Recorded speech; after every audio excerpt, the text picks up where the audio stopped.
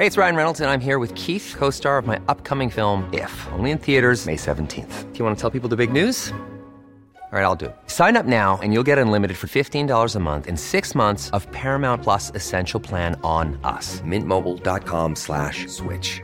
Upfront payment of $45 equivalent to $15 per month. Unlimited over 40 gigabytes per month. Face lower speeds. Videos at 480p. Active Mint customers by 531.24 get 6 months of Paramount Plus Essential Plan. Auto renews after 6 months. Offer ends May 31st, 2024. Separate Paramount Plus registration required. Terms and conditions apply if rated PG. Hey, I'm Ryan Reynolds. At Mint Mobile, we like to do the opposite of what Big Wireless does. They charge you a lot. We charge you a little. So naturally, when they announced they'd be raising their prices due to inflation, we decided to deflate our prices due to not hating you. That's right. We're cutting the price of Mint Unlimited from $30 a month to just $15 a month. Give it a try at mintmobile.com/switch. $45 upfront for 3 months plus taxes and fees. Promo rate for new customers for limited time. Unlimited more than 40 gigabytes per month. Slows full terms at mintmobile.com. Hello, and welcome to The Body Protest. In this podcast, we combine storytelling with science to better understand how we think, feel, and relate to our bodies. I'm Nadia Craddock, and I'm a body image researcher. And I'm Honey Ross, writer and activist. This podcast is brought to you by The Pink Protest. Hi, Honey. How are you doing? Hi, Nadia. I mean, how's anyone doing in these crazy couple of weeks? I mean, I have gone slightly mad. I've started washing my hair with apple cider vinegar. So, you know, it's all popping off on my end. Wait.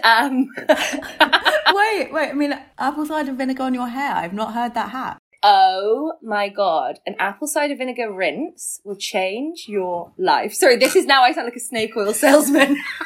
But it's like, I'm into it. I was like literally last night, like in the dead of night, brewing like rosemary, letting it steep, and then you dilute apple cider vinegar, and it basically apparently really helps the pH balance of your scalp. Apparently helps the cuticle lie flat so your hair looks shinier. And I've used it a couple of times now, and I'm a big fan, I must say. Sorry, this is completely not how we expected this to go, but I'm happy to bring something new to the table. So that's how I've been. I've become a proper woodland witch, and I'm just mixing kind of old remedies together in my kitchen. How have you been? Fantastic. I'm okay, I think, hanging on in there, as I think we all are. It's weird. It's like trying to normalise saying that you're not okay without being like the biggest downer in the room. But just, this has been a hard few weeks. It's been, I think, a new low of 2020. So, we just need to like grip on, keep going. And I know we've spoken about this before, but there's this TikTok video that I'm obsessed with, and I've literally watched it every day for the last couple of weeks and just love it so much. It's by a girl called Tiga. Her TikTok handle is Tiga Reacts. I love it, and she's given us permission to share the audio on the podcast. So let's do that now, because I think we all need this. This is a public service announcement for all of you, everyone, everywhere. Are you having a bad day? You are not. You are a bad bitch. Continue. Is your depression hitting hard? I know. Continue. You can keep going. You can do this. Continue. You can do it. You are a fighter. You are strong. You are smart. And you are wonderfully made. Don't let anyone tell you otherwise. Keep going. Keep going. You can do it. Continue. God, that just makes me feel warm inside. That ticks every single box I needed to hear. It's the self-affirmations we need to be giving ourselves like every day. Like, you're a fighter, you're strong, you're smart, you're wonderfully made. You have to back yourself and say that to yourself every day, because no one else is gonna. I know, and that's what I have been thinking. So I've been watching it a lot, and I was like, no, I need to be able to say this for myself, to myself. Being able to get past that point of being like a bit embarrassed to do like positive out loud self-talk. Once you break that, you're like, I'm unstoppable. They've been trying to stop me from doing this and they can't anymore. No, now I sound really loopy, but I mean, I don't care. I know, it's gorgeous. We'll put her TikTok, Instagram handles in our show notes. But anyway, should we go on to today's guest? Very excitingly, we had the reigning queen of podcasts herself, Deborah Frances White, author, activist, everything queen.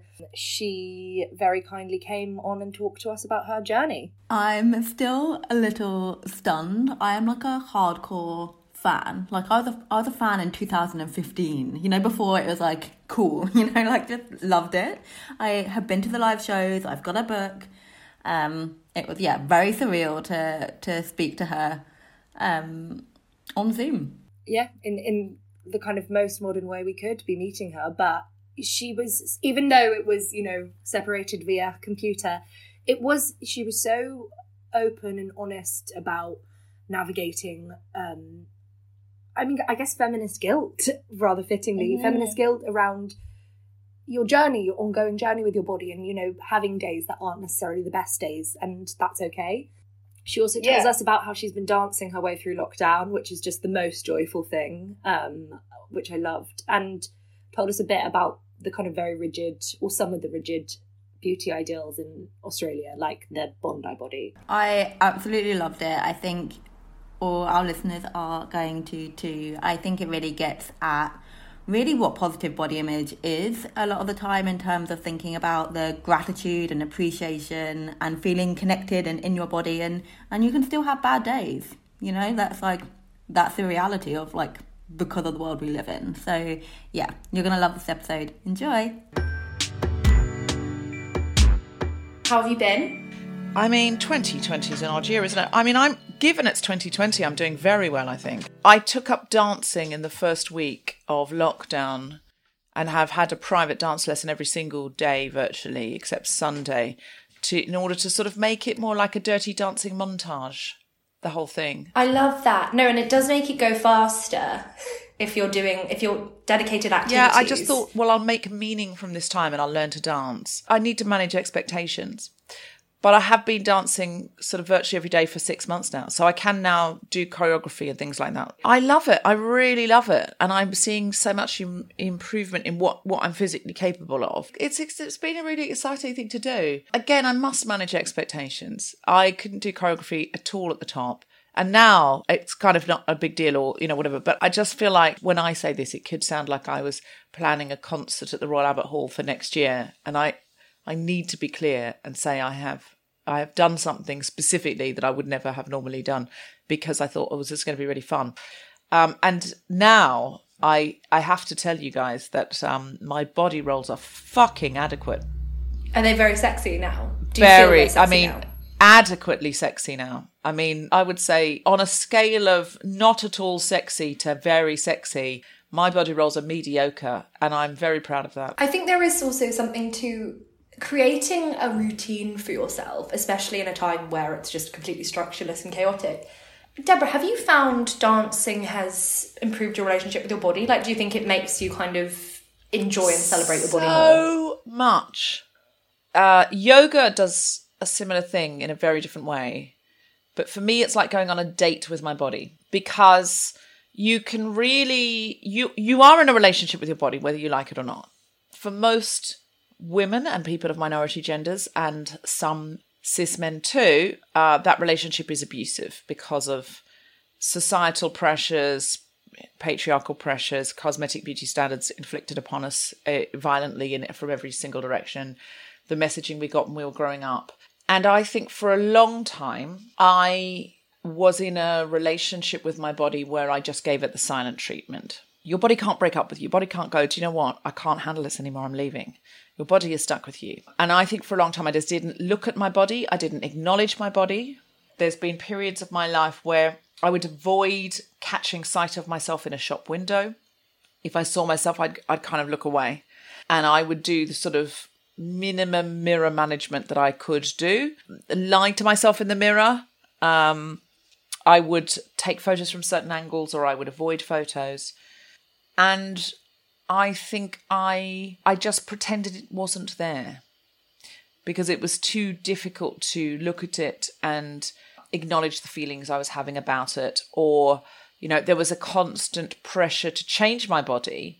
And if I wasn't looking at it, I didn't need to change it. When I started to feel differently about my body and start to see the value and the joy in my body, and what an incredible life partner my body has been to me, how every single day it's got me out of bed and into the world, and every single career achievement I've had, every single moment of creative joy I've had, every party I've been to, every time I've lost myself, every time I've gone swimming and felt, myself lifted by the ocean, my body's been there.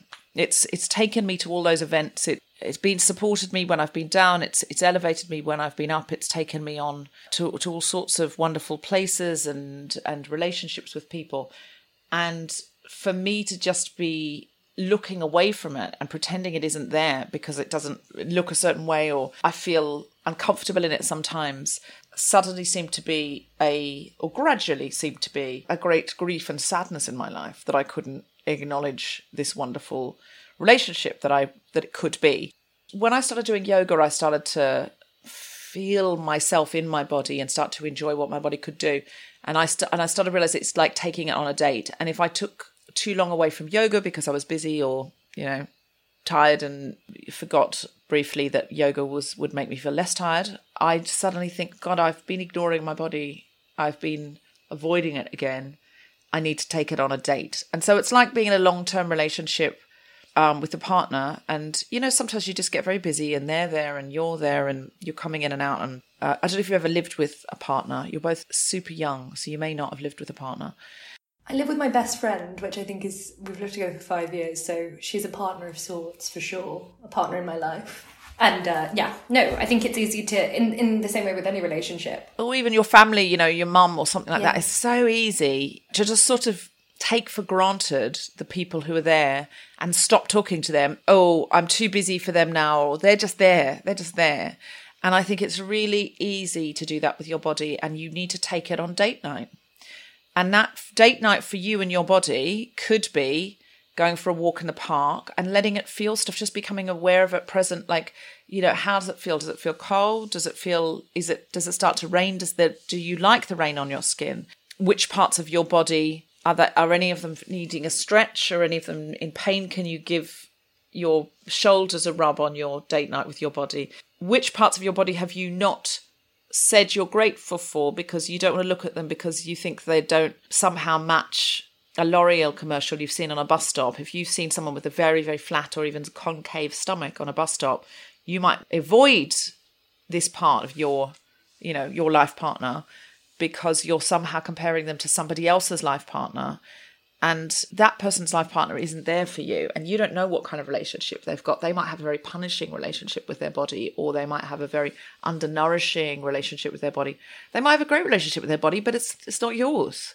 So I think we all need to do date night with our body. Just if you don't like your tummy or something, just rub it and kind of go, do you know what? I think you're pretty great. You've got me everywhere I've needed to go. You've remember that time we swam in the sea together, and just give it some love. Yeah, I really love that. And I love the idea of thinking the analogy of body image as being our relationship to our body, because I think it really gets to the complexity of what body image is.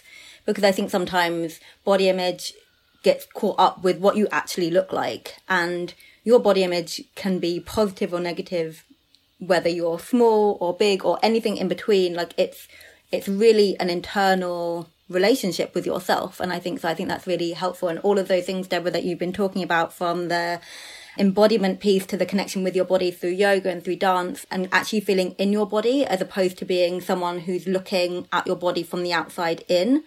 And looking at your body and making the kind of external judgments.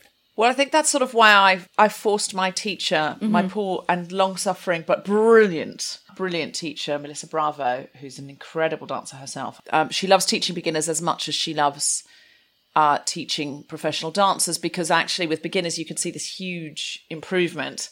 With a professional dancer, you're taking them from maybe here to here, fine-tuning them, but with a beginner you can take them really far. There's something really beautiful about watching someone. I imagine it's similar for someone starting yoga or dance or anything that kind of challenges someone to use their body in a way that they maybe hadn't been before. It's almost, you get to watch as a teacher, I would imagine, not that I will experience this, but you get to watch someone fall in love with themselves or fall in love with the things that they weren't sure they could do before. And I think that's such a special gift. It's a gift to give someone else and a gift to receive for yourself. And I think it's an incredible thing that you've done. I can also watch myself on video now, which I always hated. That's so nice. Firstly, I'm always surprised that I look better than I think I'm going to.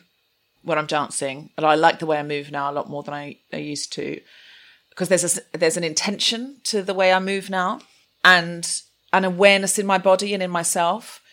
And also I can see corrections I can make.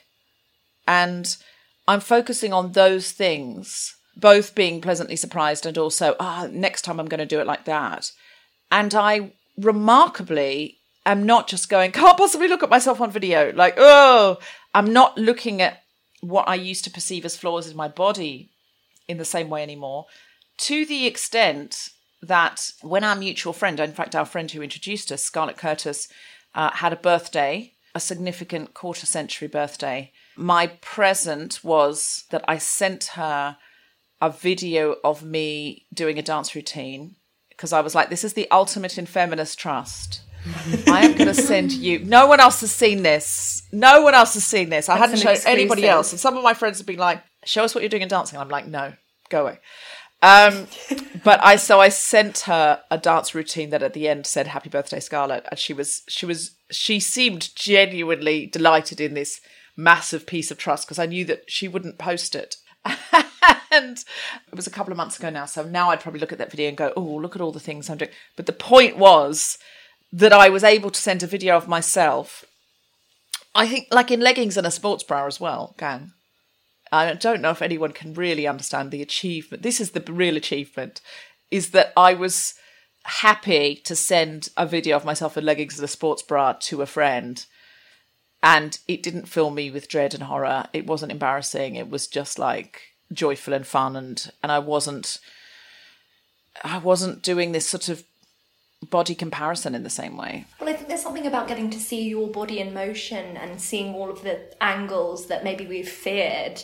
You know, I think when you're not used to watching yourself move, I think there is this kind of mental image of your unruly body, of the angles that you're not used to seeing, and like there's a vulnerability to that. And when you start practicing anything like dance or yoga or anything that kind of physically engages you, suddenly you're like, what was I frightened of again? You know, what was the thing that was holding me back? Because you get to see, like, the worst thing that could happen is my arm's going to jiggle in that way. And that's fine. Like, she's strong and she's powerful and she's moving. And, like, there's something so liberating about that. I think that also it's just fun to move to music, isn't it? But it's given me an intention to my movement and a sort of upness.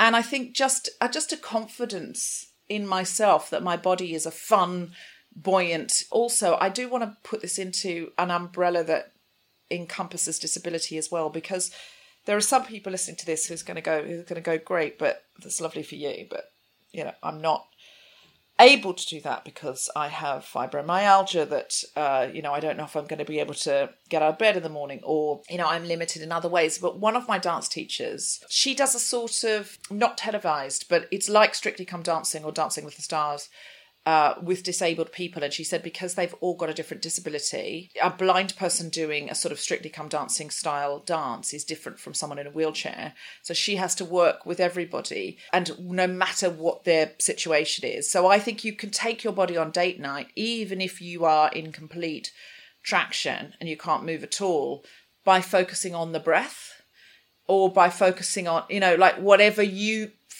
can check in on, or whatever you can move, or just putting the music on and feeling the music connect to your heartbeat. Whatever it is, you can check in with your body. So I was wondering, Deborah, as you were speaking and you were talking about sending that video to Scarlett, this is a huge deal that you got to that point of being able to send that video. So I'm curious to maybe what your relationship with your body has been like, and maybe what might have been holding you back from being able to do that in the past. Well, I was raised on the Gold Coast in Queensland in Australia.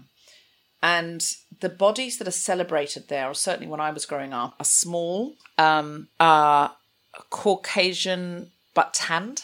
I mean, when I was growing up, it was an extremely Caucasian place. That has changed now. Somewhat, but not very much. Blonde is a big thing. But for women, petite. And I am 5'9.5". I'm 177 centimetres tall. Quite a tall woman. And I'm broad, so my skeleton is probably like a size 12. A size 8 jacket is never going to fit over my skeleton. And the girls that were celebrated then, and I do mean girls because we were girls, the teenage girls that were celebrated were petite and blonde and they were little people. And there was a culture of men being surfers, going off to surf and having sort of like that sandy, windswept, saltwater hair, and being quite muscly because they were surfing. And the girls sitting on the beach and minding the wetties, which meant the girls would sit and mind the wetsuits if they didn't want to wear a wetsuit. If they wanted to go out in their board shorts, you bring your wetsuit in case it gets cold or whatever. So you would mind stuff, like the girls would be asked to mind things because girls didn't surf, and that's very different now. And how did you feel? Like, did you watch that and feel like, I have no place in this, I don't feel good about this? Oh, completely. And also, I wanted to live in the city. It was like Home and Away, but with added God. I wanted to go to the city all the time, and I wanted to go to the theatre all the time, and my parents did take me to the city, to the theatre, like a couple of times a year, but you couldn't go the whole time. It was, it was far away and expensive. It was a few hours drive away and it was expensive. And so culture where we were was always in very few clothes. Like, everyone was down the beach every weekend in bikinis. And, certainly when I got hips and a bum and, that was just sort of my natural body shape. I just wasn't the desirable look. I was in Sydney for 1 year, and then I came to London, and I was much more attractive in London because it's all fashion. We're seduced to what beauty is. It's all fashion. It's all fashion. But in the 90s, when I went to uni, 97 to 2000, I was at uni. It was all Kate Moss. It was skinny was what was prized. And I am just never going to be skinny. I've got hips and an ass and, tits, and I'm 5'9" and blah, blah, blah. And that was kind of the only thing there was. And that's when you can get this sort of oscillating relationship with your body where you're almost punishing it with food and sedentary behaviours, because if it won't be that, no matter what you do, I might as well hate it. And I might as well treat it very poorly. I think now it's such an amazing time. God, I wish I was a young woman now, because I of that age at university now, because the amount of story now around body acceptance, fat acceptance, different sorts of beauty, different varieties of beauty that we can curate ourselves on our feeds. It's so different now. And I'm very, very hopeful that girls now, like little girls, may grow up loving themselves and loving their bodies even. It's possible. Completely. And I think what your experience really shows is the detrimental impact of those very homogenous ideals that were served. It's interesting you talking about the kind of very localized ideal, maybe to being on the Gold Coast and with people wearing little clothes and being white and blonde and tanned and having that very petite aesthetic, and it being slightly different to when you're in London. But just having that ideal put on a pedestal so much, and then it just being like, well, of course I can't look like that because my frame is completely different, or I'm a different ethnicity altogether. And my skin burns or freckles. My skin, I'm a white woman, and my skin freckles or burns, but it doesn't tan unless I spray it, which I do sometimes, gang. But freckles are cool now, but they were not cool. We're not cool then. Freckles are lovely now, yeah. Well, I mean, freckles have always been lovely, but they're having a bit of I think people are really celebrating them now, which makes me very happy. Drawing on freckles, they're so cool now. I must admit, I bought a freckle pen. to enhance my freckles and add more, because I've got a couple of like little speckles, but I don't properly freckle. And I've been like, I quite like it. I'm going to add a few more, and it's happening. Freckles are popular. Wow. Freckles are in. Wow, freckles are in. I'm so. It's all fashion. You go and look in. I mean, if you Google imagery of women in art, if you look at who's been prized over the years, and there's lots of examples of naked women in art, because the male gaze. But if you watch Hannah Gadsby's new show, Douglas, she's an art historian, and she talks about this. But because of that, there's a lot of imagery of naked women in art.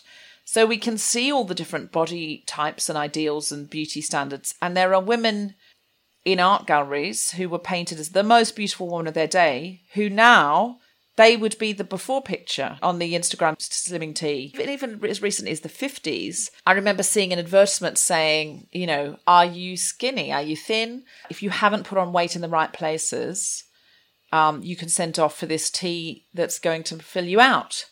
Because, of course, in the 50s, you know, if you didn't have hips and an ass and tits and, you know, you were seen as the sort of... Oh, I remember reading a book. It was one of those retro books, and the woman who was giving advice for young girls trying to find a husband, or young women trying to find a husband, was saying, like, if you haven't filled out, if you don't have hips and a bum and, you know, breasts that are sort of, you know, fulsome enough, you have to work on your personality. If you're slim, you have to work on your personality, because it was just, you were just not seen as desirable. Well, I mean, but then that's as problematic in its own way. But you have to remember, different girls were standing against the wall feeling miserable in the 50s, and different girls were standing against the wall feeling miserable in the 1800s and the 1700s. It's fashion. Well, yeah, again, I think what it takes us back to is the fact that women have basically been pit against each other with these kind of unattainable beauty standards, and being like, you're not her, you should be her. And then when you become her, they go, well, that's not trendy anymore. We don't want you to be her, we want you to be her now. And I mean, God, like, I've been reading Fearing the Black Body, Sabrina Strings, and it starts off with one of those advertisements of being like, you know, it talks about thinness as an epidemic, and it's like, you know, this problem of thin women's gotten out of hand, and like, we've got to help people fill out. And you're like, it just shows you that these body ideals are all trends, and they are all decided by some man in an office who's trying to make you feel like shit about yourself. Yeah, and they're transient, and then also they are. So it's interesting, again, going back to this idea of being tan. So for white people, if we look at the kind of ideal, then having like the tan skin, and then you go to places in Asia, in the Middle East, in African countries, and then this desire for lighter coloured skin. And so on one hand, you've got people, and you're being sold whiteness or lighter skin, and then on the other hand, at the same point in time, but in a different part of the globe, you're being sold this other ideal in terms of what colour your skin should be, or what shade your skin colour should be. So I think it's... I mean, even now, as I said, I've had spray tans, you know, to go, if I'm going to an event or something, I'm wearing a backless dress, I'll have a spray tan. And, you know, at the same time, people are being sold bleaching cream. Exactly. It's all so ridiculous. And obviously bleaching cream and a spray tan is not the same thing, because you're literally bleaching your skin, and also you're trying to make it look like a white ideal, which is about both racism and capitalism. So it's I'm not comparing the two, but I am saying it is slightly ironic that white women are stood spread-eagled in little canvas tents while somebody else spray paints them. And, you know, the indignity of a spray tan cannot be overstated. And it's the paper thong. The paper thong gets me every time. I know. It's just sort of having to lift your butt cheeks up, or you know, it's always like a kind of adjustment, lift the tit up. It's just not worth it. It's not worth it on any. It's ridiculous. It's ridiculous. And but I think sometimes I think, oh, I look healthier because I've got this sort of bronze glow when I've got a spray tan. Or people say, oh, you look so good, or you look so golden, you know, sort of glowing, healthy, whatever. So I sort of sometimes do it. But the whole thing is so absurd when you think about the things that we go through. One of my formative memories is when I was 7 and I went to a new school, and I didn't have any friends yet, just because all the cliques had formed the year before. And there was an inter-school dancing competition. They were going to choose 5 girls. And I was going to... so my dancing career... It all comes back to dancing. My dancing career was extensive then, because I did used to go to ballet and jazz ballet and stuff after school, as many of the girls in my class did. And so I wanted to audition for this, because I thought, well, it's going to be so cool. I'll get friends. And... I remember the day that they decided to choose the girls. Miss Power, who could have been named by Dickens, said, right, all the blonde girls stand up. And so we can choose for the inter-school dancing competition. And so all the blonde girls stood up. There were only white girls in the class, or it would have been extremely racist. And then she said, right, go and stand over by the wall. All the blonde girls had to go and stand in a line up. And then she went down the row going, you, and Janine Henney. Now, Janine Henney had brown hair, but she was an awesome dancer, and she had trophies and pennants to prove it. And it was at that point that I realised that if you were brunette, you needed a talent. Hair colour was not going to see you through. So I was like, right, I've got to develop a skill because I'm brunette. And that messaging goes in. Of course, when you're 7, you're like, well, what have we learnt today? Blonde is better. I remember just thinking, how old will I have to be before I can dye my hair? What's the minimum age that I could dye my hair blonde? And I wanted blonde hair so much. But then I was talking about this the other day and thinking about how the blondes must have felt who were not pointed at. Because you're blonde, but then your prettiness is being rated. Like, my prettiness wasn't rated. It didn't come into it. I wasn't pretty because I was not blonde. But I wasn't in a lineup with all the other brunettes, judged by a teacher who should have known better. I have no idea how old Miss Power was, but I can tell you one thing about Miss Power. She had brown hair. Of course she did. It was internalized self-loathing. Internalized brunette phobia. That's really bad. She was just, self-loathing. So sad. Yeah, she picked the girls she thought were prettiest too. But blonde's your initial, brunettes are culled before we've even begun because brunettes aren't pretty. And it's just stuff like that girls remember. And the funny thing was, I had that in a storytelling stand-up show once, that story. And I told it, and everyone was laughing. And then there was one person in the audience who looked really horrified. And it was a little fringe theatre because it was an Edinburgh preview in London. And I looked closer and I was like, oh my God, is that you? And it was one of the girls who got chosen for the inter-school dancing competition.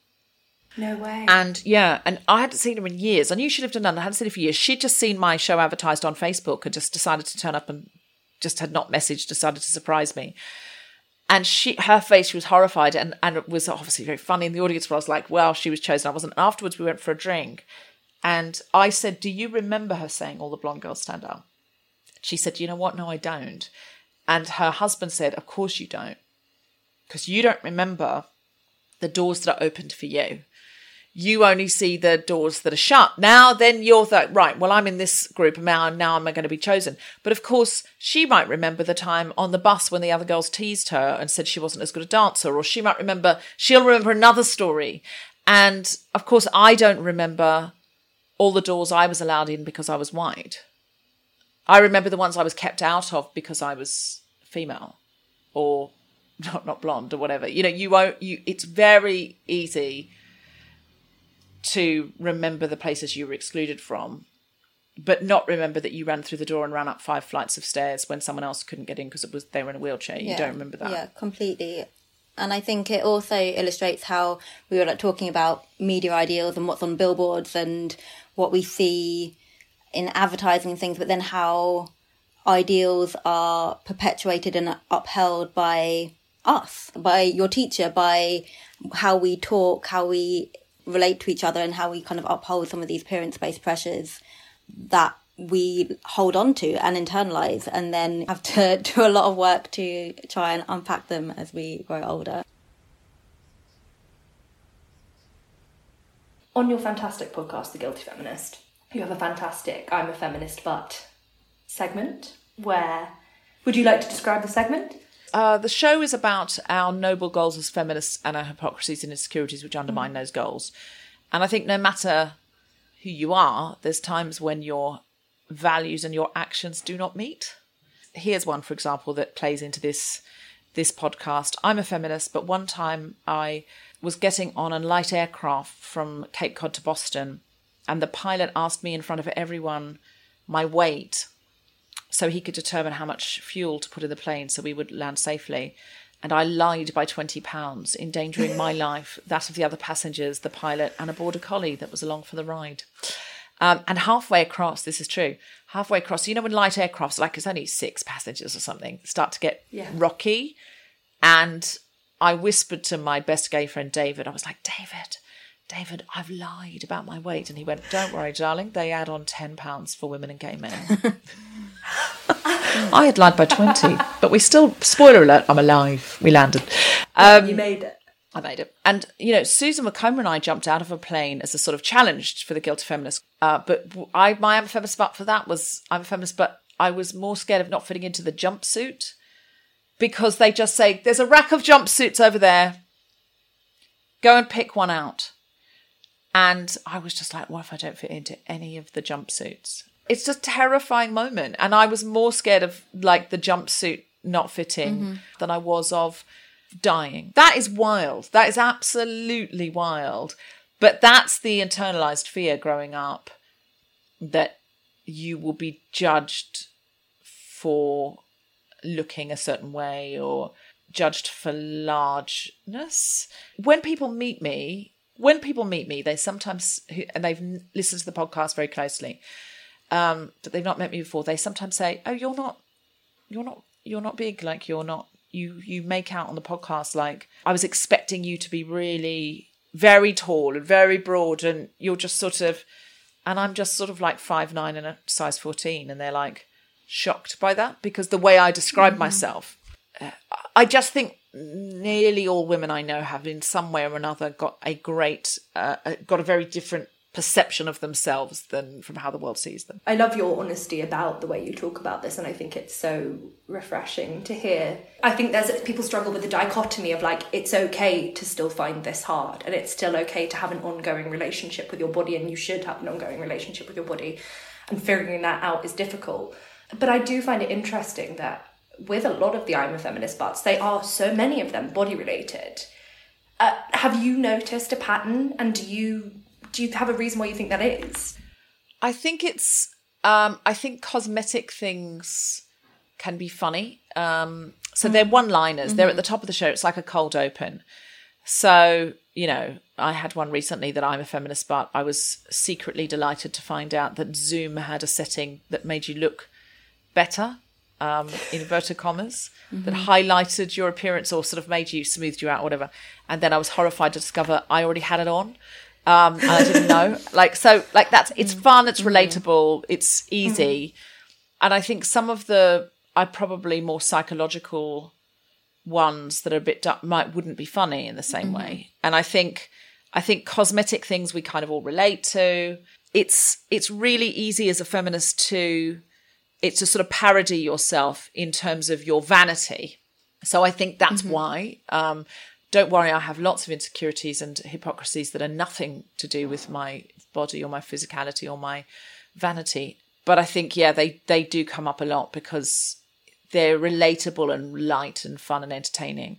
Also, why I think we do need to sort this out? We just do need to sort it out in ourselves as individuals as much as possible, but for future generations in a more blanket way, is you sort of think, well, what does it really matter? What does it matter? But I think it really does matter, because I talk about this in my book, The Guilt of Feminists, that if we're going up for, say, to get some funding for our research project or our independent film, or, the story we want to tell, the thing we feel strongly about, and we are always slightly wishing the furniture, our body is the furniture of us, was somehow a bit different. And in an emotional moment before going up for an interview or an audition or something where we really want to make a good impression, that is when emotionally we are likely to spiral and think about, hate ourselves, really. I have so many times before something important to me gone through almost everything in my wardrobe and put it on and been like, I hate myself, why do I look terrible in everything.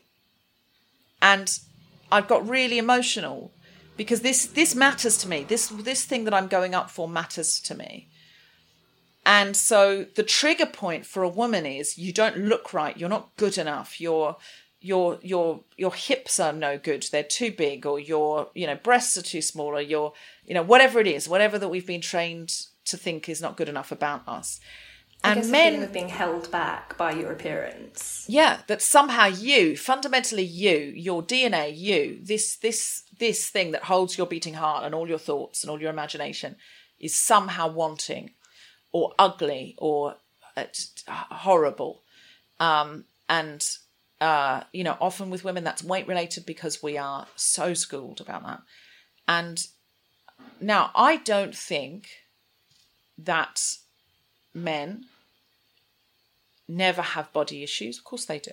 And if a man's going on a date, he might be looking in the mirror at his hair and going, oh my God, my hair's thinning, or, oh, I've got a beer belly. He absolutely might. It's not to in any way diminish men's body issues. However, I think if a man is going in for a promotion or a funding application for his charity or his, PhD or his whatever it is, I think a man has been trained by society in those instances to either think his cosmetic appearance beyond, putting on a clean shirt and putting a comb through his hair is irrelevant.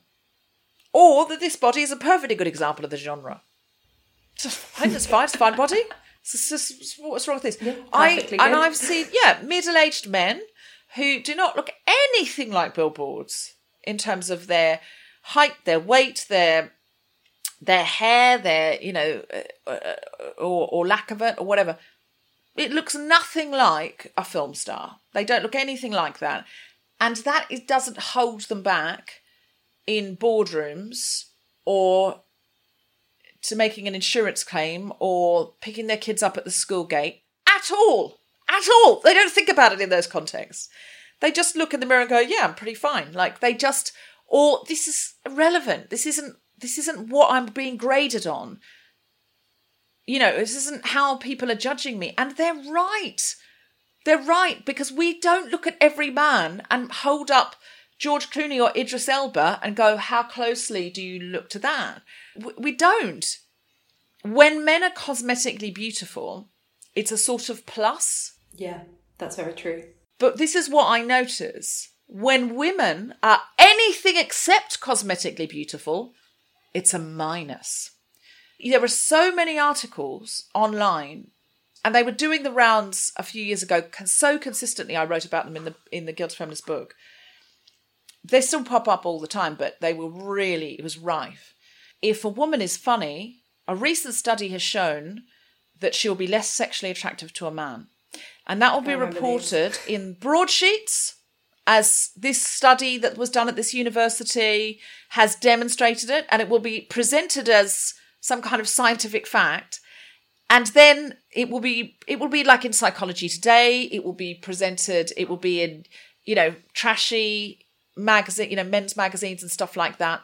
And so the language will be different, but that same theme is there. And you can find them that if you earn more than your partner or you get a bonus, you're emasculating him. If you are brighter than a man, you'll be less sexy, you'll be less attractive. People won't like you. And I have never, and I searched for them, there are no articles that say that if men are clever, funny and wealthy, they'll be less desirable. None. Google it. All the ones that will come up will be about women. So we lose brownie points because, and it's not true either, that I know so many women, you're intimidating. But you earn so much more. How's he ever going to be able to feel like he can keep up? So if we are anything except pretty, we are in danger of intimidating everyone and putting everyone off. But we all know it's true. If a woman is, stunningly beautiful as sort of network television stunningly beautiful, which is obviously a subjective, ludicrous standard. But if she's stunningly beautiful, she's got a PhD, she's a self-made and has, paid off her own home and is funny and brilliant. It is true. It is true that she'll find it hard to date. It is true. I know women like that. I don't know if you saw the post, but this actually shook me to my core. But someone posted about Bridget Jones being like, we were all told to, led to believe that Bridget Jones was this tragic figure. But it's like, she's a size 10. She walked straight into a TV job and she's fancied by both Colin Firth and Hugh Grant, yeah. Hugh Grant. And it's like, that in the early 2000s is what we were told as a tragic woman. Like, God, this woman with a booming television career, and God, it's such a shame that she's a natural size 10. Poor thing. Yep. Like it's chaos. It's actual chaos. What would you say your body with your relationship is like now, and what were some things that helped you get to where you are now? Okay, honestly, sometimes really pretty good given the era I was raised in. This morning I chose just an Apple Music, so it was a noughties pop mix. And I was like, God, it's a really interesting listening to those lyrics, because I think pop music is a great indicator of the sort of sexual politics of the time. listen, this is based on this playlist, but I was there and I do remember it, and this does feel accurate to me. According to men, all women were gold diggers. According to women, all women were sorry. So many songs from women about being sorry. And I'm sorry I've hurt. Can I come back? And I love you and you're the greatest. And it was really frightening listening to it. I was like, wow. But how lovely now that all of the music is like, I'm not sorry and I do not want your money. Like, I feel like women have really taken back that narrative. Yeah, absolutely. Like, I'm absolutely 100% unapologetic for everything you're seeing. And also I make more money than you'll make in 5 minutes. Yeah, you know what I mean? it's a very different landscape now. It's a very, very different landscape now. And so look, given the era I came up in, given the place and the time that I was raised, and that, you know, the time I went to uni, and, you know, when I went to uni, feminism was not discussed. 97, I remember trying to talk about feminism, and it was like ladette culture. It was like, can you drink a man under the table? It wasn't really about you finding yourself or your, you know, promoting other people, especially other people more marginalized than you in a sisterhood. It really wasn't. So given all that, I think my relationship with my body is pretty good. And there are some times when I feel very powerful in my body. And I will tell you this, I have been many different weights. I have experienced different responses to those weights. But I've certainly been sizes bigger than I am now and felt really sexy, gone out on nights out, just feeling like, you know, totally owning it and feeling, and I have been slimmer than I've been now, and I've been sort of fainty and insecure. So I have learnt that size and self-validation and sexiness are not linked. For me, anyway. They're not really linked. Agree. You think they are if you're in a bad place, but if you're in a good place, you can see very clearly that they are not. And I think that now I understand that I need to nourish my body. I need to nurture my body. And for me, that means thinking about what I put in my body because it's precious. That doesn't mean denying myself at all, the opposite. But it means asking myself, what does my body want now? What does my body need now? And looking after it as if it is a precious partner to me. Does my body need to move now? And there are times my body doesn't want to move because it's feeling lethargic because it hasn't moved for a while. And I know I need to take it out to move because it's tired, because it's sedentary. So when I'm at my best now with my body, I nurture it, I nourish it, I love moving it. I always feel so fantastic after I've moved it in the right way. I've no interest in a personal trainer punishing my body or making me feel miserable, or like no interest in overworking it. But dancing, doing personal training where I can feel my strength growing, my power is... This is the furniture. If you're not being kind to the furniture, I don't know how you can, or as kind as you can be under your personal circumstances. I don't know how you can find emotional happiness. I think you've got to look after it a bit. And that for you could be putting hand cream on it. For you, it could be just like lying and giving yourself 5 minutes to breathe in and out and feel your lungs fill up. It doesn't have to be, dancing every day. But taking it out for a walk, stretching it, thinking about it, massaging it, putting the tunes on and letting it move about a bit, and just filling it up. I think it's important. When I'm at my worst, I can still want to judge it and underfeed it. I can still look at parts of it and go, will that part of it ever look the way I want to look at it? Or the way I want it to look? Or will I die with my thighs not looking smooth and smaller than they are and tighter than they are? And that's when I'm at my worst. But I need to tell you that I sometimes am still at my worst. And I will probably be until I'm a very old lady. And when I'm an old lady, I'll look back at my body now and go, wow, weren't you fabulous? And that is something else I try and do. If I'm sort of going, what's that line there? Or is that a grey hair? Or, is my body look different now because I'm getting older? And, I close my eyes. I imagine I'm really old. And I imagine being in the old body that doesn't want to move as much, that's tight, that's hurts. I need help getting out of a chair. I don't recognise my face in the same way because it doesn't look like it's looked for most of its life.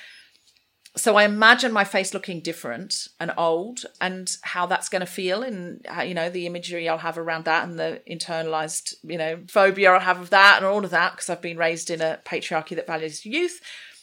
And I open my eyes and I see myself as I am now, and I go, oh, you look young, and your body can do more than it's ever been able to do because you've been lifting it and putting your legs in the air and stretching it, having a lovely time. You can stretch if it hurts. You can stretch it out, or have a massage that stops hurting. And there's going to come a point where that's not going to be true.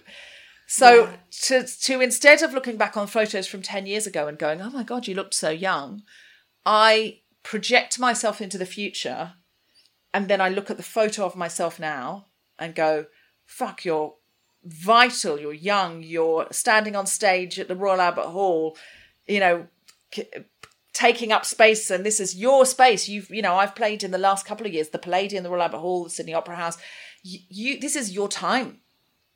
It doesn't matter how successful you are, how famous you are, how wealthy you are. You only have 365 chances to get up and have a go at being 21 or 36 or 58 or 72, if you even get that far. No one can give you more. And it's my time now. And I often think, my God, of all the people who've ever lived and all the people that are yet to live, it's my turn. I'm having a turn. And what a great turn it is, like how incredible. Now is our chance to get out of bed, to make a connection, to make the world better for somebody who's got less opportunity than we've got. You have 365 chances to get out of bed and have a go at being the age you are now. Don't spend those days getting out of bed and looking back and going, oh, I wish I was in one of my other old 365 chances to be 18. That's, I wish my body was slightly smaller so I could affect more powerful change in the world. Really? Really? How's that really going to help you? How does that help? How is that going to bring you or anybody else joy? It isn't. Get up if you can. And if you can't get up, stay in bed, but connect to your breath and think about what you can do to bring yourself joy and peace. What are the things that really bring you peace and joy? And it's very rarely posting photos of yourself at a flattering angle. It's very rarely. To do a bit of that if it's a bit of fun. Or if, honey, I love your account, and your account's really helped me actually find beauty in myself. You find so much beauty in yourself, and you pose in such beautiful ways. You rejoice in your body. You rejoice in having a body that's neither like Jennifer Aniston's nor Jennifer Lopez's, which was the options that I had when I was, 20-something. You're having a turn. We're so lucky. We're so lucky to be having a turn. We get a proper go, and that's so exciting. We're in a blip. We're in a blip of geography and time, a temporal geographical blip where women get to say or do anything, and let's say and do some stuff. Let's stir some shit up. Deborah, you're a genius and an angel. I mean, honestly, I nearly cried 3 times during that. You're fantastic. Yeah, just love that last answer so much, and the whole conversation I think has just been really insightful, interesting and real as well. I think it's like it really shows the complexity of the things that we want to talk about and share with other people. So I think it's just been such a pleasure to speak to you. So thank you so much. Thank you so much for having me. Thank you so much for joining us. And Deborah, where can we find you? If you go to my Instagram, it's at DFDubs, DFDUBZ, or at The Guilty Feminist. You can follow both of those on Instagram. On Twitter, we are at GuiltFemPod or at DeborahFW. My website as well, just Google me, Frances with an E-Y, Deborah Frances White, or The Guilty Feminist. Thank you so much. Thank you for listening to the Body Protest podcast. We hope you've enjoyed this episode. It would mean the world to us if you could subscribe, rate and review. You can follow Honey on Instagram at HoneyKinney. And you can follow Nadia at Nadia.Craddock. This podcast is edited by the angels at Project Harness, Daisy and Rasheen. And brought to you by the Pink Protest Podcast Network.